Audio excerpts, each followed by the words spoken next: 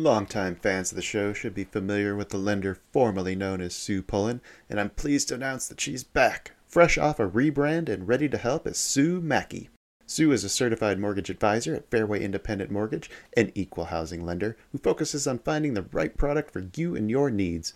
She has over 20 years of experience helping thousands of homeowners. Whether it's purchasing, refinancing, or even a reverse mortgage, Sue will help.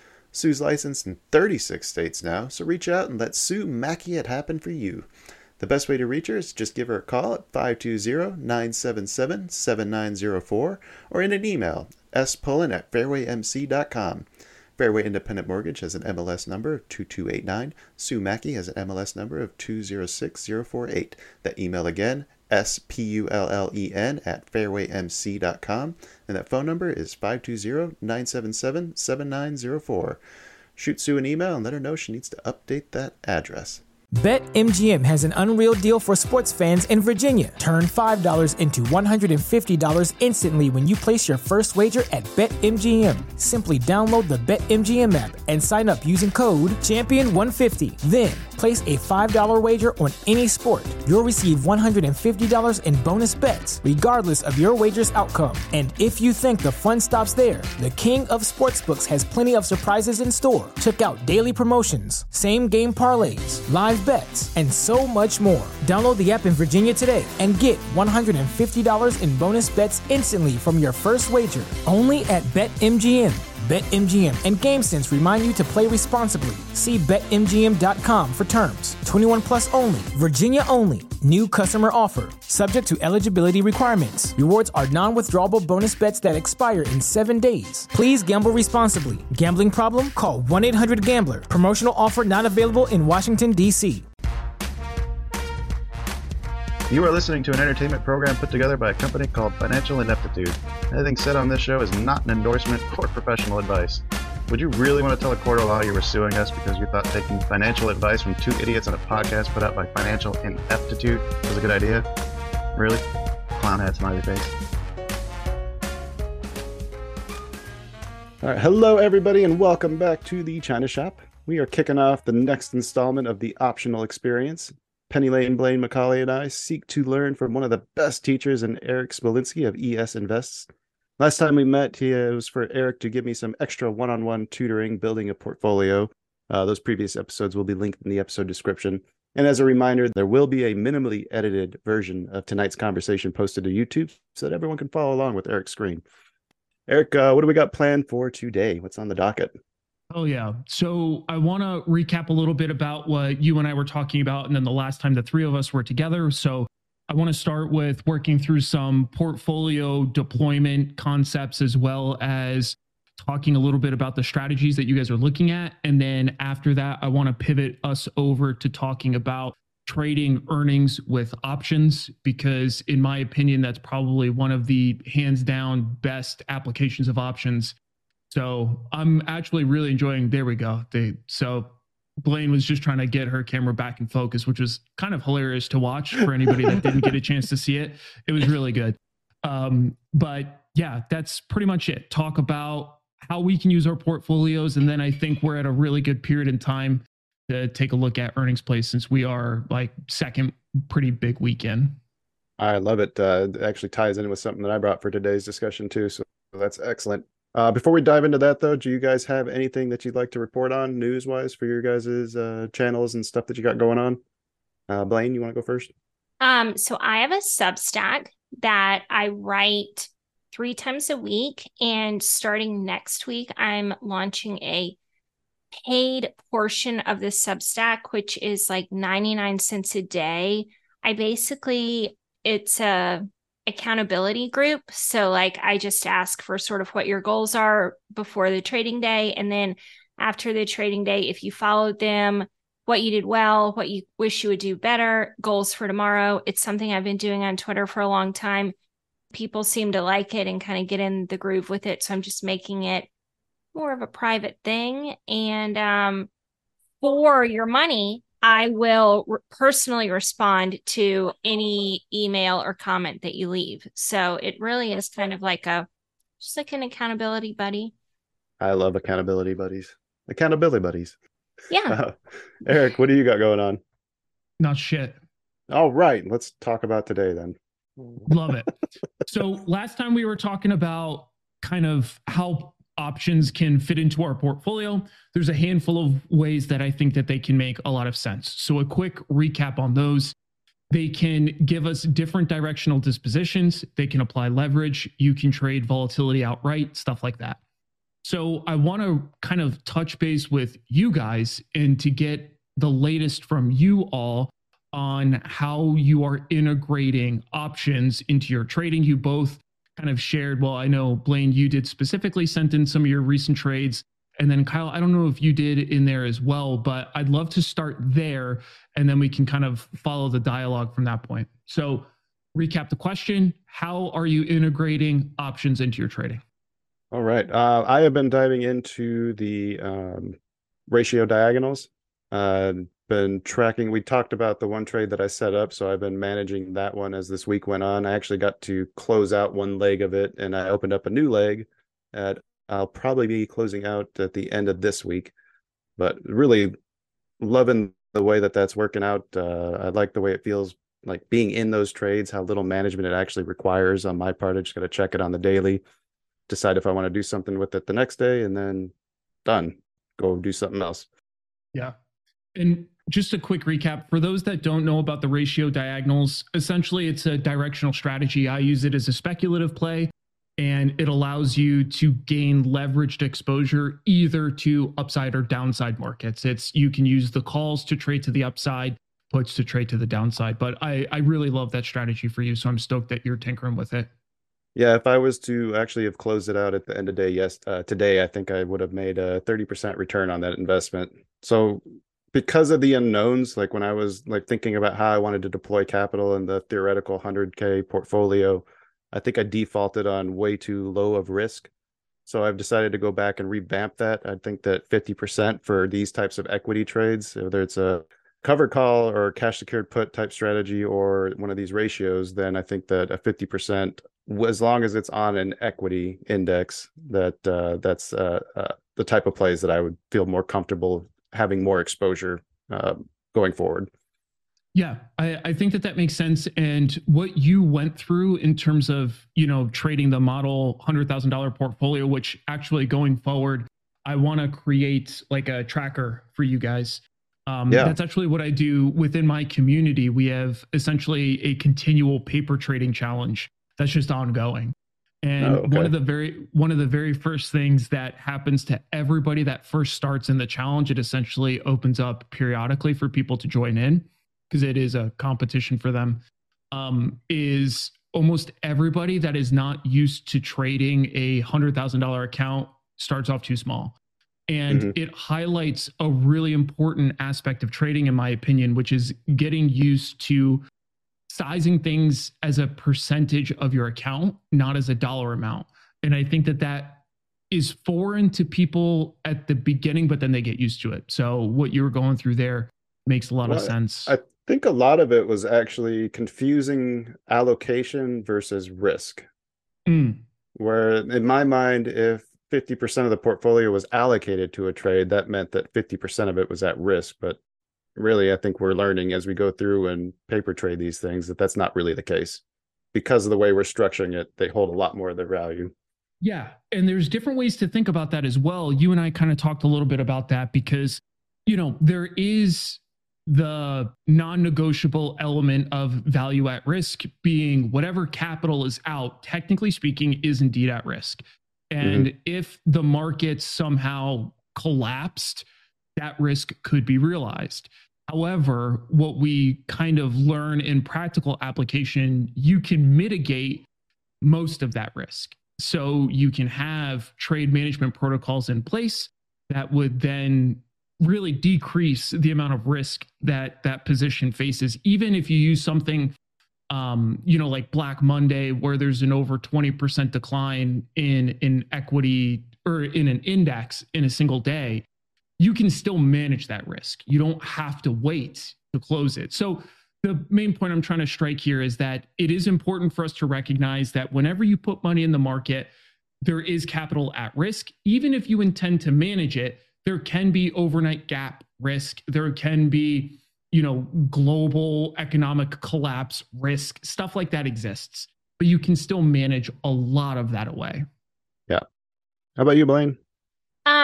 So I started a month ago. I think it was about a month ago, with a $5,000 account. And if you followed me on Twitter, I have just been having daily goals of like $150 a day, $200 a day, $300 a day. And today, the account is worth like $7,100, which is a pretty nice like increase on my initial account size. So I'm feeling pretty good about that. And, that's sort of how I came in here really liking to trade, was just taking little pieces out and not staying in very long. I'm still trading the opening range. And I kind of came up with this strategy, Eric, based on, it wasn't even something you said. It was just like when you had your chart up and you were talking about like the overall amount that SPY or SPX or whatever would move in a day, it kind of like a light bulb went off. And I was like, oh, it's like not really that much. And when you're looking at it on a daily chart, it can seem like it's moving a lot, when on like a 15-minute chart, it can look like pretty volatile. But when I was looking at it on your chart, I was like, it's actually like such a tiny percentage that it really moves in a day. So my hypothesis that I came up with was, regardless of direction, regardless of anything else, it is more likely that that option will move 30 cents higher than where I bought it before it will go to zero. And I'm like bought time on the option, so I'm trying to buy like a week or more out. And so it's almost like a game of chicken, kind of like this will hit this exact area again, plus or minus 30 cents in the next week or in the next 2 weeks. And so there is some risk. So I'm spending about $2,000 per play. So that's like half the account, which is like a lot. So eventually like something will happen probably, and I will lose that $2,000. But my bet is that I will win more often than I will lose on this. So I've had 3 red days and I've never let it go to zero.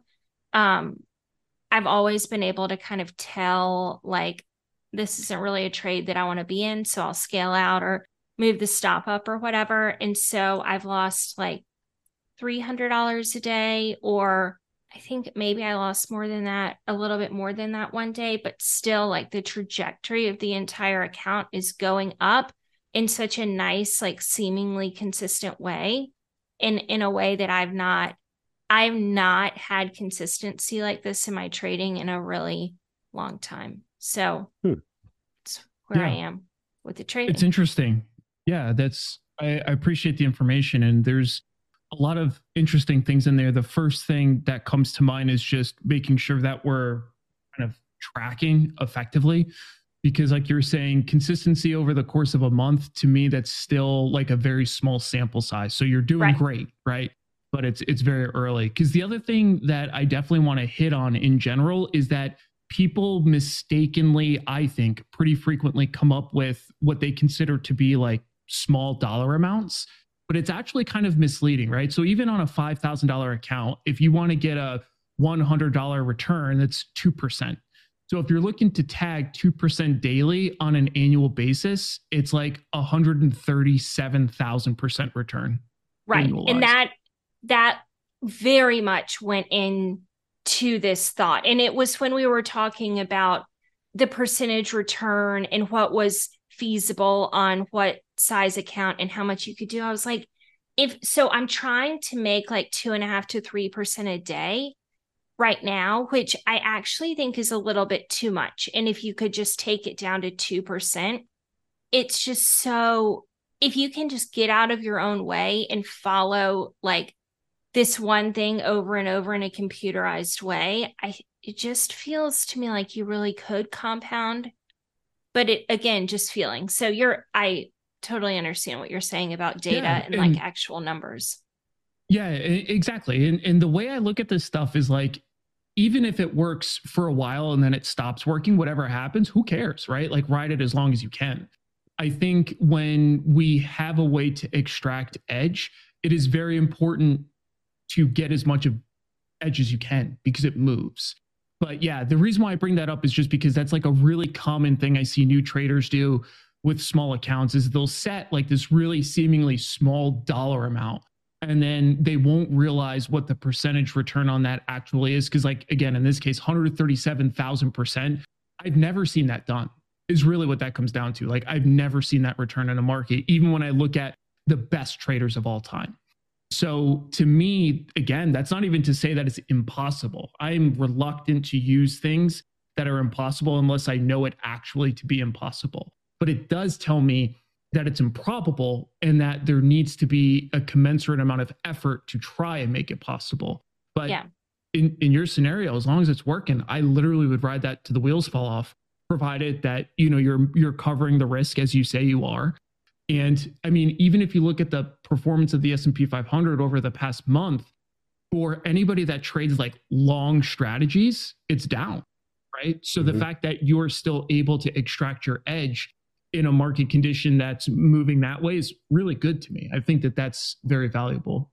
I'm concerned that once the market starts trending again, this strategy won't work. It is like made for chop because what I want is for SPY to cross the opening range like 2 or 3 times.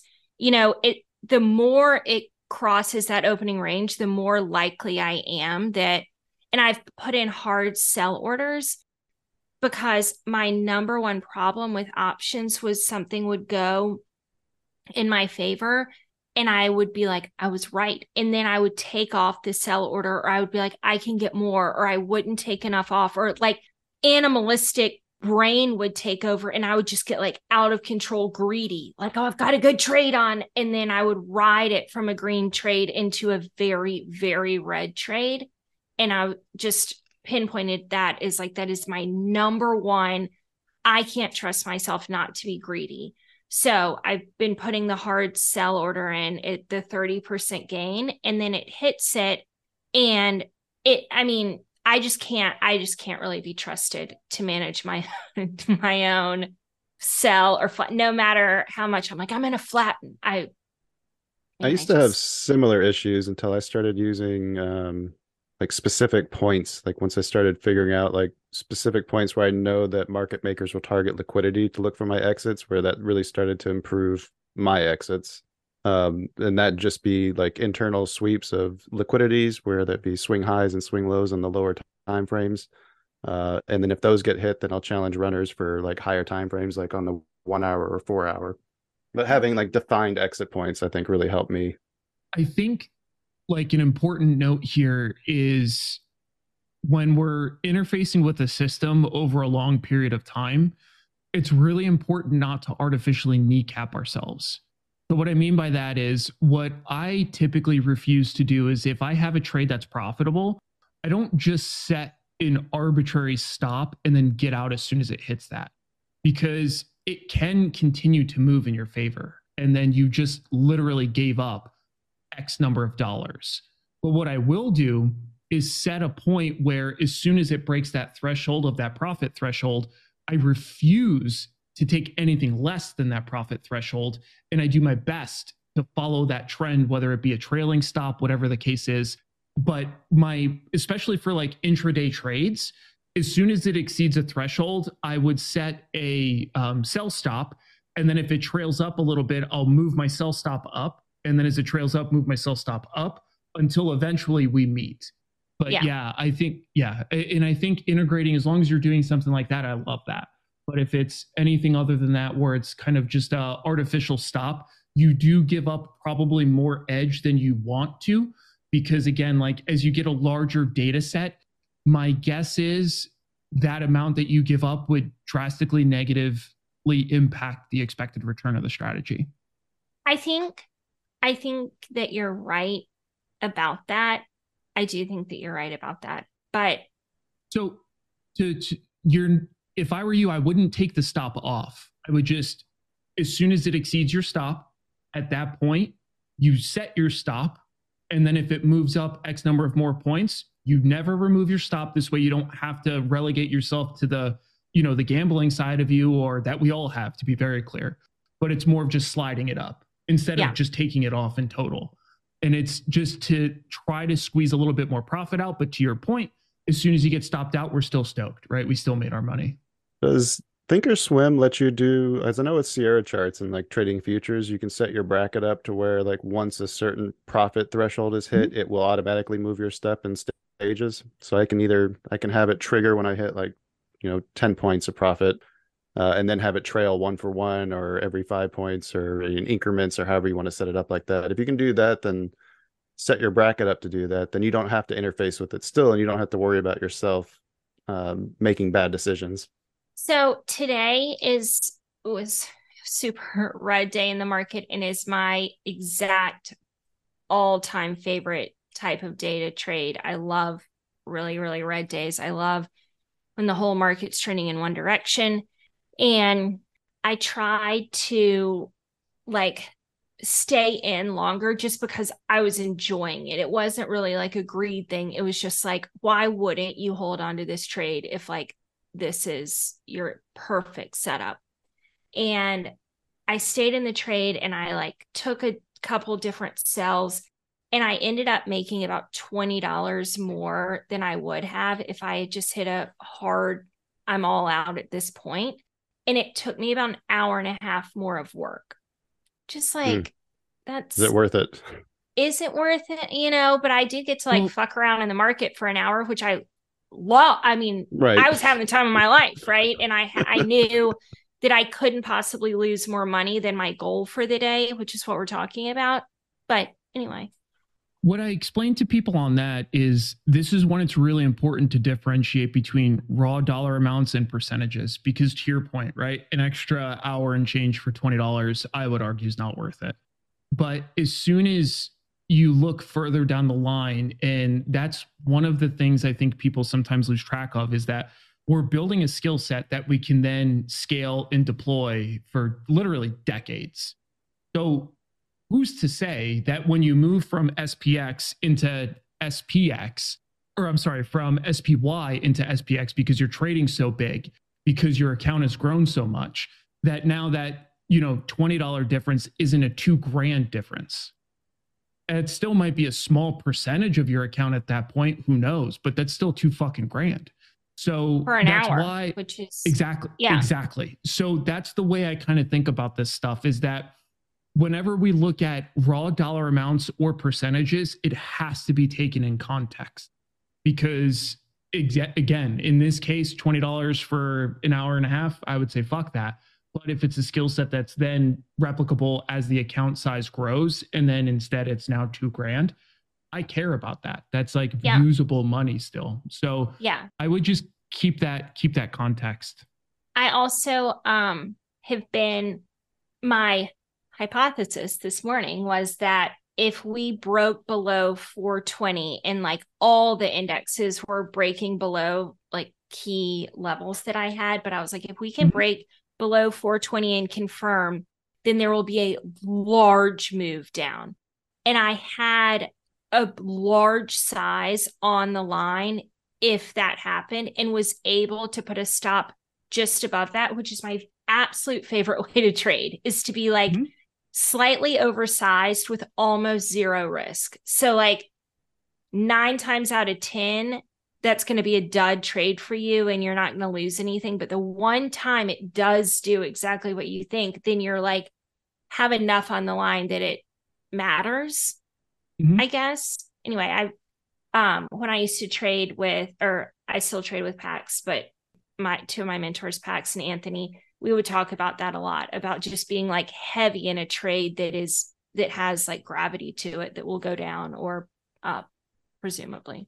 Yeah. So the concept there, and it's a really good concept, it's kind of like an asymmetric return potential. So This is the same thing I was talking about in that volatility trade that I put on a little while ago, where as soon as I saw VIX dip below 13, I started scaling into a trade because it looked very appealing to me relative to where I saw potential downside versus upside potential. To your point, the trade can still lose money.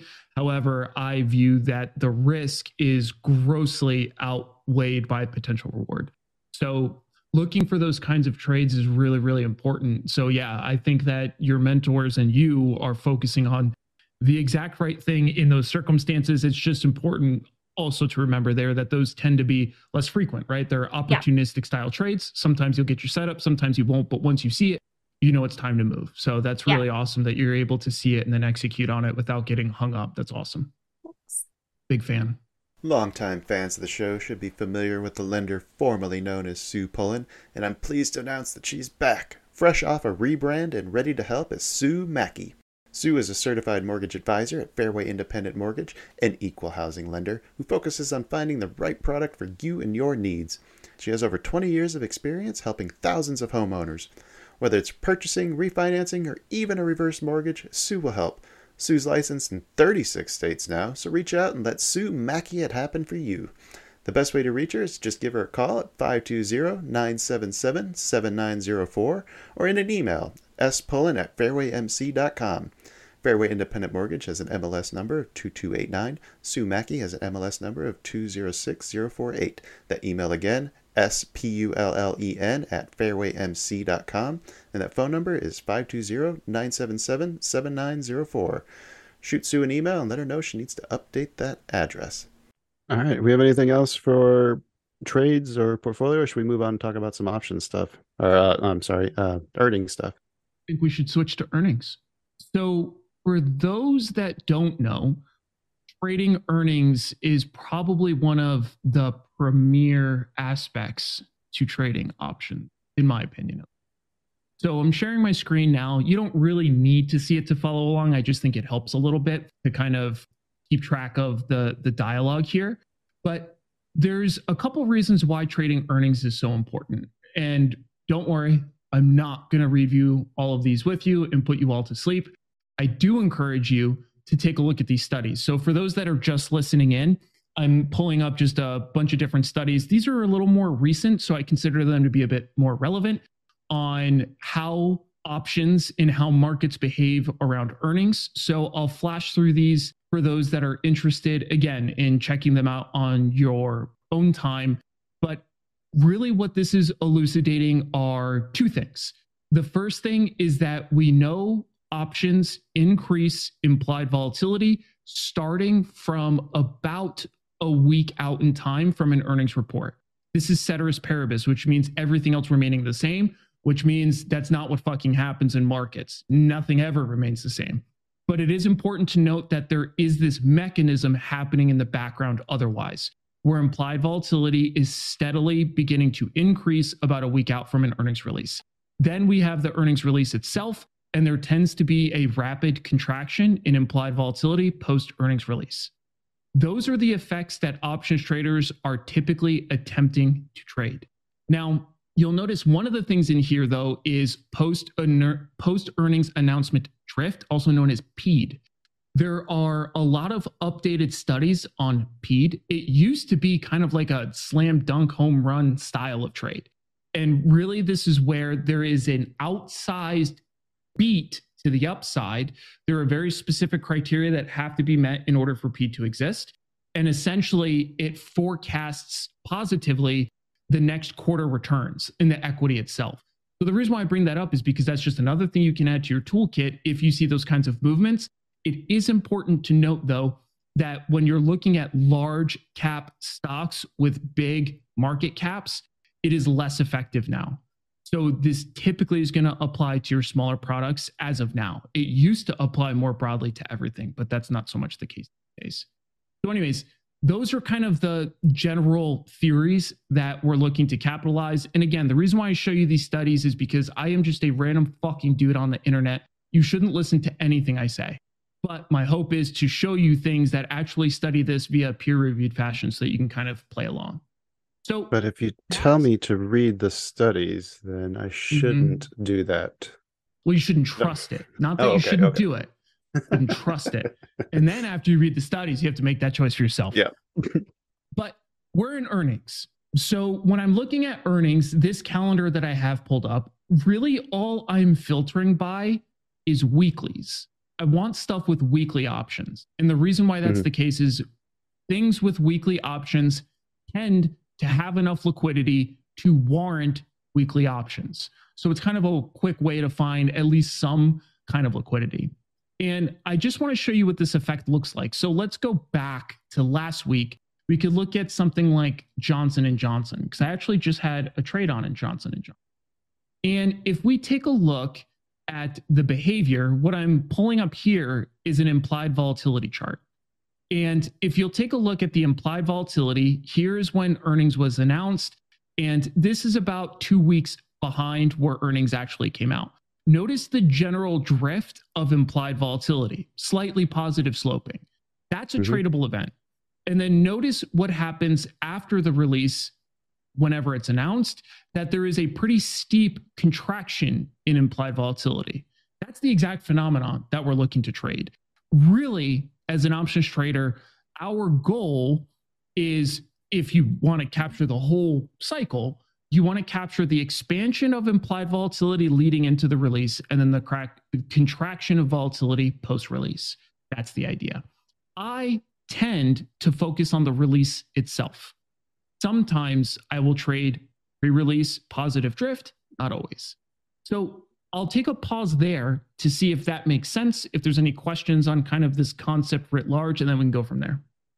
Since you're kind of already talking about it with the lead up to earnings, one of the things that really stood out to me when I was watching Microsoft, because I was pricing them out and looking at them, I was thinking about putting a paper trade on them for their earnings release to sell an at the money straddle, and then to close it out basically today. I think this is the 25th we're recording this, which is the day after. One of the things that I noticed, though, I wrote down the price for my paper entry at 2:30, so a half hour before market close, and then 30 minutes later I saw the price had gone up by almost $1. Is that something that typically happens? Does that expansion start to accelerate going into the close like that? Is that a repeatable thing? Sometimes. I wouldn't say it's repeatable in some sort of like giant capacity to be able to forecast it, because sometimes you'll see the inverse. Sometimes if you're entering that far out, volatility is still rapidly adjusting. So it could have easily gone the other way, is really the summation of it. Okay, so even when you're putting these on, your 30 minutes out is still too far away. So that's a long time. Yeah. Okay. If you're putting them on that late, you're just, not that you can't do it then, but you're just inducing a lot of other risk, because think of it this way, it's still 30 minutes of open market time. Price moves in that time frame. Right. So my goal, I'll typically start putting earnings trades on 10 minutes before the close. And I start with the harder things. There are things that have slightly wider markets that I know I'm going to have to fight to get a fill on. And then I work through my list. But this is under the assumption that I'm probably going to have 15 to 20 names that I'm putting on. So it gives me enough time to run through all of them. It's important to note that all of the trades are defined before I go into that 10-minute period. I'm not like researching all of them at that period of time, because there's a handful of things that I want to make sure I take a look at before going into the release. I want to see how it behaved during prior releases. I want to see what the implied move on average was compared to the realized move.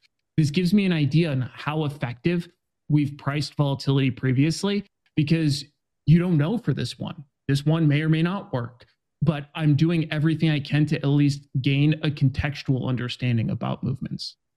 Well, I'd actually love to walk through what that analysis looked like on Microsoft, because I think I had actually ended up passing on that one after looking at some of the previous moves that had already happened and judging that versus the premium that I could have received for making that trade. And I judged that the risk to reward I didn't think was there.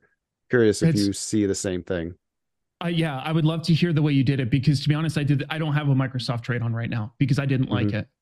The main thing was just looking at, like, you can see the different the stock price. I think it's like the week before, week after, you got there in the top row. Just looking at like the day before to the day after and looking at the price jumps between those, and I noticed that there was a high number of those in the past that, and especially in the recent past, that were exceeding the premium that I was receiving. The next thing I was looking at was how the historical was actually tending to track up after the earnings release. And I think that's the opposite of what we want to see. So that was another thing that I think scared me out of that trade. Now, since I'd already done the work, I figured I might as well track it. And I was actually surprised to see that I still could have worked it profitably. But the risk to reward did not look like it was there to me. That highlights a few things. So the first thing that you've just highlighted there is actually a very cool thing, in my opinion, is that even so, for example, I had a trade on today in what was it? Texaco, TXN, or Texas Instruments? TI. Yeah. No, Texas. Yeah. Okay. Is Texas Instruments. So the position I had on in here was it was a strangle that I entered the day before the release yesterday, but I had 140 short puts as part of this trade. Mm-hmm. The trade still came down at a profit. So even though this thing gapped down, went essentially straight to my short put strike from where I entered, it still was profitable. And that's because of the overall movement in implied volatility. And it's also because I had enough premium from the call side to help me out. But it highlights what you're talking about, where we can have periods where even though the move can be big, too big for what we want to see, it can still eke out a profit. That's why it's really important when we're looking at these. Even if you see a lot of gaps, to your point, it's a red flag. If I see gaps, it tells me I need to collect enough money for the exposure to this gap to make sense. And if you don't collect enough money, then it doesn't make sense. So really, when we're looking at the implied versus realized / in this case, historical volatility metric, is we want to see the implied volatility contraction to be bigger than the historic volatility expansion. That's what makes this trade money. So when we look at this, the day before leading into the day after, we can look at this one. If we look at implied volatility before the release, it was 26.2%. After the release, it dropped to 23%, call it. So there was a very clear 3-point drop in implied volatility. Then if we look at the expansion, it went from 26.73 up to 30. So there's about a 4-point gain. This is using typically at the money options. So if you're slightly further out of the money, this expansion will be slightly muted, which is exactly why I was able to walk out at a small profit relative to the position size. So when we're looking at this, that's what we want to compare. We want to look at the movement of implied volatility, how that changed, and then compare that to the movement in historic volatility and how that changed. Okay. I think that answers my question. Cool. So one other thing to note, specifically for this year, I have absolutely found that straddles are performing way better than strangles. So I'm sorry, inverse, that strangles are performing better than straddles. And I've essentially switched over to strangles. I typically trade straddles because it gives you a more pure exposure to the implied volatility. But I'm noticing writ large that it's not enough. You're not collecting enough money on the straddles for them to be working. So the reason why I'm using strangles is because it also adds a little bit of a directional disposition to the trade that has been more fruitful. So I offer that out as a personal anecdote for people. Obviously, I track earnings releases on specific names. There's about 150 to 200 names that I trade almost every single cycle. So I track them in depth. So again, it's just my anecdotal information. I typically prefer straddles, but I've found strangles to be far more effective really for the past 18 months. So I've been leaning more and more into that side. Can you walk me through one of your trades or just kind of how you choose the legs for your straddles? Yeah, for sure. Or strangles? So, and I actually just talked about a block of trades in the last newsletter. So my newsletter goes out every week, but it comes out on Sundays. And I recapped a bunch of trades that I had on. So I'll actually grab that because it walks through a handful of examples kind of real time. So here is the post. And we can take a look at some individual trades. So let's take a look at this Lockheed Martin trade and then this USB trade. So in the Lockheed Martin trade, I entered right before the close. I did the 425, 455 calls. The way that I get to this pricing is twofold. First, I look at my historical data.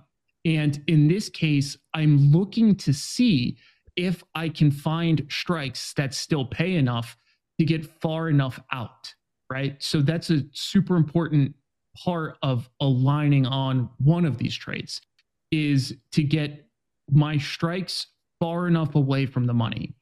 Yeah, so on USB, I did get in at 69 cents, and I was very pleased about that. And there's actually a recent trade in IWM that I'm even more pleased about, because the IWM trade, I feel like it was probably like the pinnacle of what I could get in at. It was 166, 69, 69. So 4 decimals, 69, 69. And I thought that was also pretty well done. I do double the pat fun. myself. Congratulations. Thank you. I do pat myself on the back for those. I'm pretty proud of that.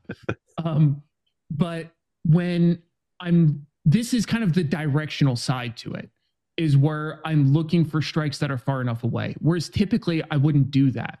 Typically I'm just concerned if I can get enough implied volatility that I think it will overwhelm historic volatility.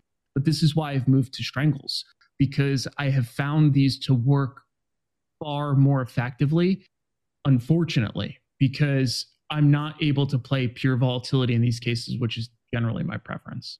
Mm-hmm. So in this case, that's literally how I picked these strikes. I looked at the previous implied versus historic volatility for the movements. I looked at the current implied move. Then I looked at where I could collect enough money while still being outside of that implied move. And then that's where I looked to enter.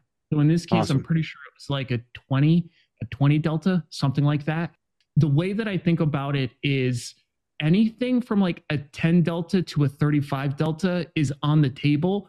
I do everything I can to avoid dropping below a 15 delta, because it comes to a point where you're just not collecting enough money for it to be worth the risk. And you can look at a payoff diagram to see if this makes sense, right? So like if Lockheed Martin was going to move, let's just call it 10 points, you can model this trade, see what it does at a 10 plus or minus 10 point move, and look at your P&L at those points.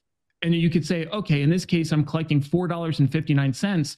But if it moves 10 points, I'm going to lose $4,000. Does that make sense? No, it doesn't make sense. So you have to compare that to make sure, that the P&L actually. So really, that's what's going on with earnings plays right now. I think that this is a really great time for traders. Even if you don't trade earnings, I think this is probably one of the premier features that you should at the very least track. Because understanding how options move around earnings is one of the greatest ways to reduce idiosyncratic risk, because you can put on a bunch of these positions and they don't really care how the market is moving because it's a binary event. So yeah, that's kind of the idea behind the earnings plays. I think I have an idea what homework might be this week. I think you're probably onto it. So what I would like you guys to do is to track at least one earnings play per week. If you guys are able to include more, that's fine. But I just want to get a sense of you guys modeling an earnings play, just one a week. And my disposition is I trade them every day. So again, if you're able to trade it with more frequency, you're going to be better off. Because the problem is if you only trade one earnings play, who the fuck knows how that one goes? But what I can tell you is that in a large data set, implied volatility tends to track higher than realized volatility. That's in a large data set. So that's why I try to put on as many as I can. But I still think being able to at least track one would be good. No, I love that. I'll try to do a few of them. I know I was stocking a few for next week, getting prepared. I had a feeling that would come in handy. Yeah, definitely. Especially with earnings coming up. Exactly. Because this is a really great time of year because you can still trade your normal stuff in the market writ large. But then whenever an earnings cycle comes up, it's an entire new profit mechanism that's introduced that's, temporary in nature. So you kind of have to take advantage of it while it's there. Speaking of a large data set, have you guys seen the movie Jerry and Marge Go Large? No. I I really would recommend it. It's a very cute movie about a guy that, after looking at a large data set, figures out an edge playing the lottery. And it's a true story. Huh. I love that. Yeah. Yeah. It makes a ton of sense. And then Yeah. let me guess that they probably just bought a shit ton of tickets and then it had positive expected value. Yeah, absolutely. Yeah. Yeah. Jerry and Marge go large. So they ended up making like $12 million off this like one little thing that he noticed. He was like a mathematician. He just bought a shit ton of tickets and was able to like win just by volume. I imagine Yeah. they probably fixed that loophole by now.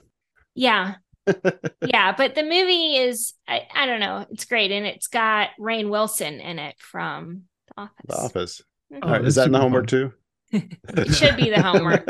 I don't give a fuck if you watch that movie, but it sounds like a good movie. Do we have anything else in here before I wrap things up? No, sir. All right, then I think that's going to do it. I say thank you to everybody who stuck around to the end. Thank you to Blaine and Eric for taking part in this awesome collaboration.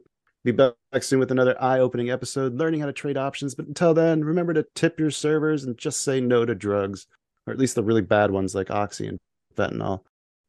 No, if we've actually angered any fentanyl addicts out there, go ahead and leave a comment expressing your rage and take care.